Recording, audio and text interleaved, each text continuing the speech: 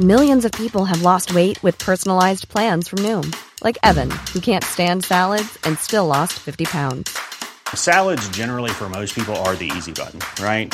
For me, that wasn't an option.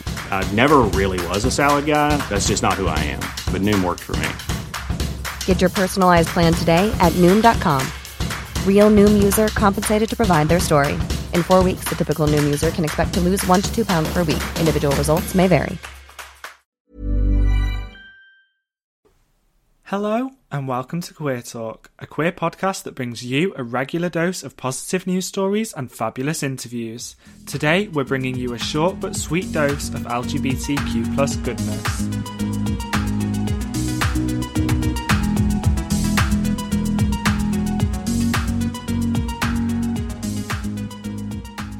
During LGBTQ plus History Month, we spoke to some great individuals from the community. Introducing Lou Corfield. Okay, what was LGBT life like when you were growing up? How did it change from childhood to young adulthood? Well, throughout my childhood, I wasn't aware of LGBT life existing. When, and I think just as importantly, where I grew up. I lived in a small village in mid Wales where I am sure that other queer people lived. I just didn't know about them. They weren't a presence that I felt or saw, both in day-to-day, these are the people surrounding me, life, but also in the media. I didn't see them in magazines. I didn't see them on the TV. I didn't see them. Now, it was a loving community where I grew up, but it was very 2.4 children, husbands and wives, the village shop, the village pub, church on a Sunday, and a set way of living. It wasn't until I joined the local youth theatre, and I joined quite late in terms of youth theatre. I joined when I was 17, when some of the kids, they had been part of that community since they were 10 or 11. But it wasn't until I joined that I had my eyes opened. Yeah, really opened up to a new world. And I found my people. That is something that I will never forget, actually. And thinking about it, it answers another of the questions that you've given me. What is a memory that you will never forget? It's that. I can still feel the weight of the drama studio door that I had to push through to get into the youth theatre space. I can still smell the set paint. I can still remember the first evening I went there and all these little eyes turned to look at me as I walked in. New person. But the love that I was immediately met with, it was like a tidal wave. The acceptance, the welcome, the inclusion, finding that place that I felt I belonged, it was amazing. And it saved me. Without exaggeration, it saved me. The people there, they saved me. It was thanks to that youth theatre, the amazing oddballs, that's what we used to call ourselves, in it, and particularly the youth theatre director, Ginny Graham, who is sadly no longer with us, and one of the greatest losses in my life, who became my mentor as I started on my journey towards acting. It was thanks to all of that that I realised a lot of things. No, actually, I didn't realise them. I knew them already, but it was there that I was shown that I was allowed to think the things that I was thinking. I wasn't allowed to think or shouldn't think. I was allowed to stop being perfect. I was very much heading down the straight A, head girl, Oxbridge route, and I stopped that there.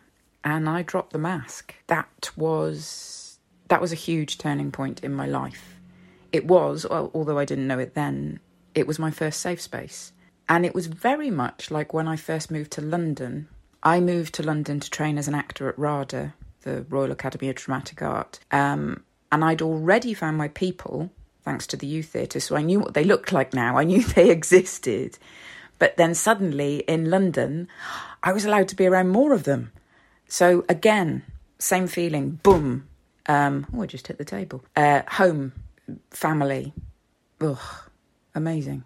So I think that's the young adulthood part of the question, isn't it? I moved to London a few months before I turned 21. And so those 4 years between the age of 17 and 21 was some of my most transformative. Having not really seen or known or experienced LGBT life throughout my childhood, I started to make up for it during that time. What part of LGBT history do you think we have forgotten over time? Oh, crikey. Okay, this question has got neon warning signs all over it for me, because we could be here for hours if I launch into a full answer. So I am going to make an incredibly crude generalisation and say women.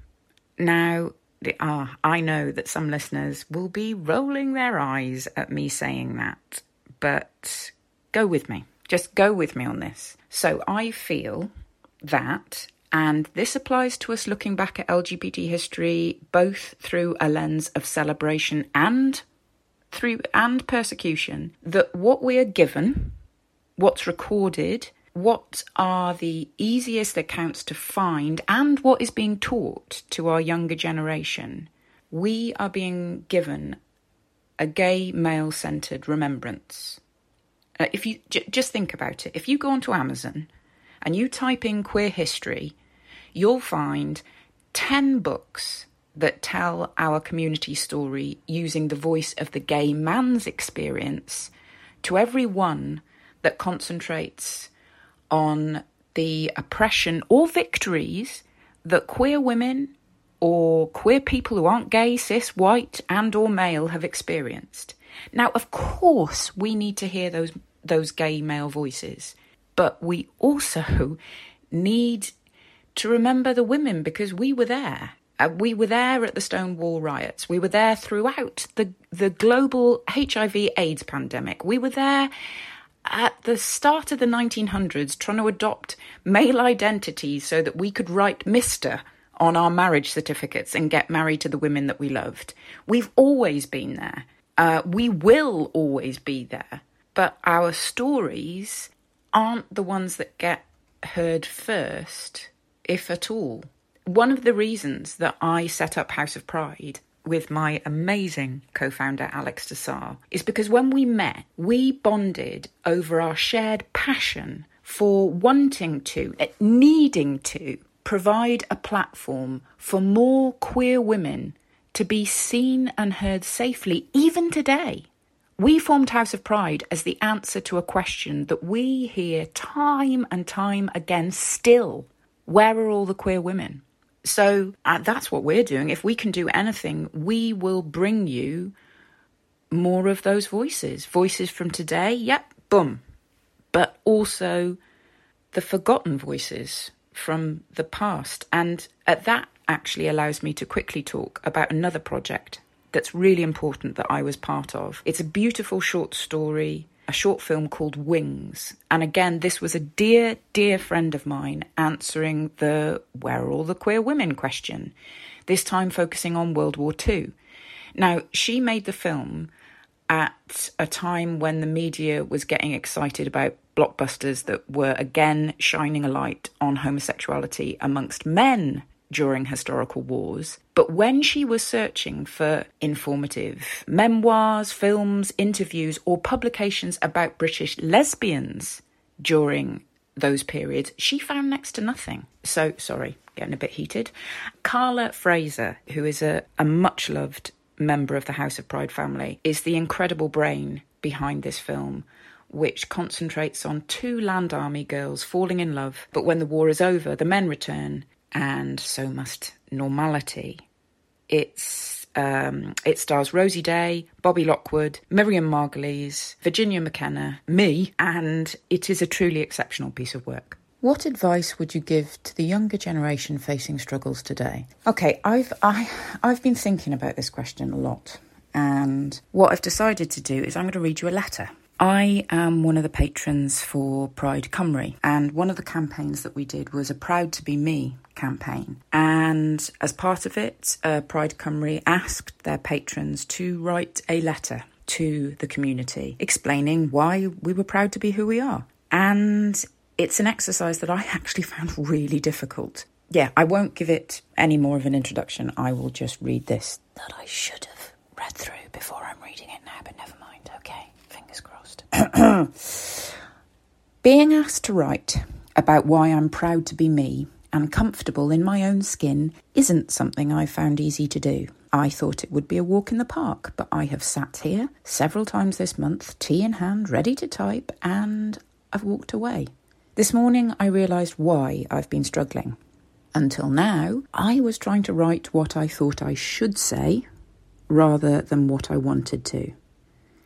As a very proud patron of Pride Cymru, I felt I should be highlighting all of the positives about coming out, embracing who you are, flying the rainbow flag, encouragement, positivity. Come on, a proud patron should be writing a testimonial with fireworks and lyrics to a gay anthem attached. Hell yeah!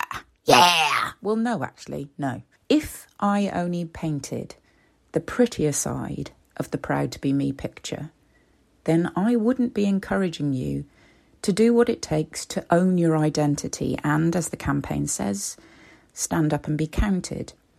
Because the truth is that it can be really bloody hard and painful for us to get to the point where we can say, hand on heart, I am comfortable in my own skin.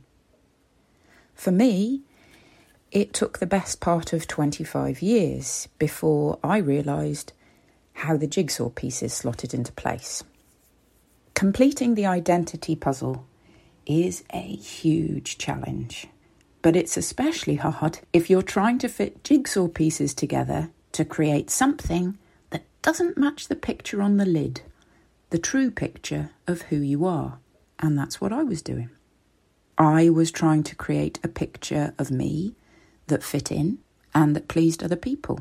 The picture that pleased the friends and family members who I knew weren't comfortable with me being queer. Oh, excuse me. The picture that kept me safe from bullies who would challenge my choices and beliefs. The picture that didn't rock the boat with the more blinkered people in my industry. But that didn't match the picture on the lid of my jigsaw box. Now, do not get me wrong. Me talking about jigsaw boxes, that is not me suggesting there's a box that we all fit into. In fact, I am telling you quite the opposite. I am telling you to trust the voice inside you that knows who you are. The voice that knows what the picture on the lid of your puzzle pieces, what that looks like. Because only you do. I only found a way to complete my puzzle when I listened to that voice. When I trusted myself enough to work on the picture that I could see. When I stopped trying to create something fake. Then I found my place of peace. I completed my jigsaw and was proud to be me, regardless of what others thought, and without hesitation or fear. And now, I am proud to be me because I'm not pretending anymore. I'm proud to be me because I've realised what it means to be truly accepted by those that matter.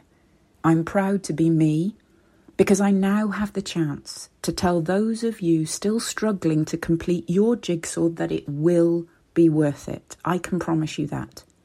I'm proud to be me because I can tell you that the freedom you will feel when you decide to be you for you is immeasurable. I'm proud to be me because I can tell you there is a community out here waiting and wanting to welcome you. So please don't let others muddy what you know is your truth. Own your jigsaw pieces. Learn from the mistake I made when I first tried to write this letter to you. Base your story on what you want to say, not on what you think you should. With love to you all, Lou.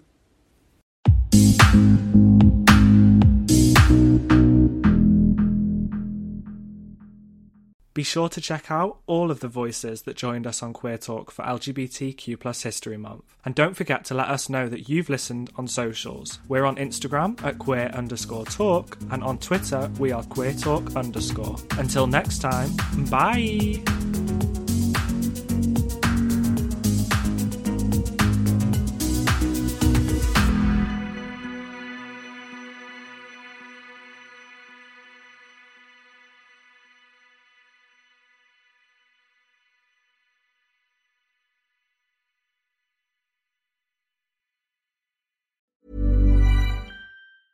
Small details are big surfaces. Tight corners are odd shapes.